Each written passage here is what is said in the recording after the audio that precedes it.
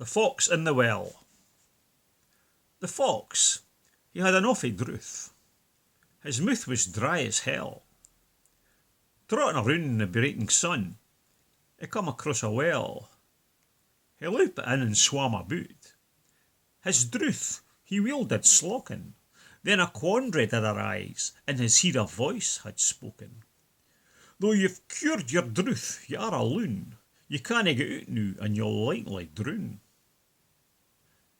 But by there come a billy goat, and he was drouthy too. Jings, said the bold Reynard, this is my lucky day. Come in, and drink your fill, you're welcome to my well. I'll be glad of some company, I'm just in here mysel. In louped the billy goat, without ony hesitation. Thanks, pal, you're awfu' kind. I accept your invitation. When the goat was in the well, the fox climbed on his back.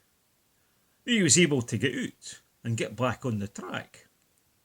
How will I get out of here? The goat said in dismay. Sorry, the fox replied. I couldn't really say.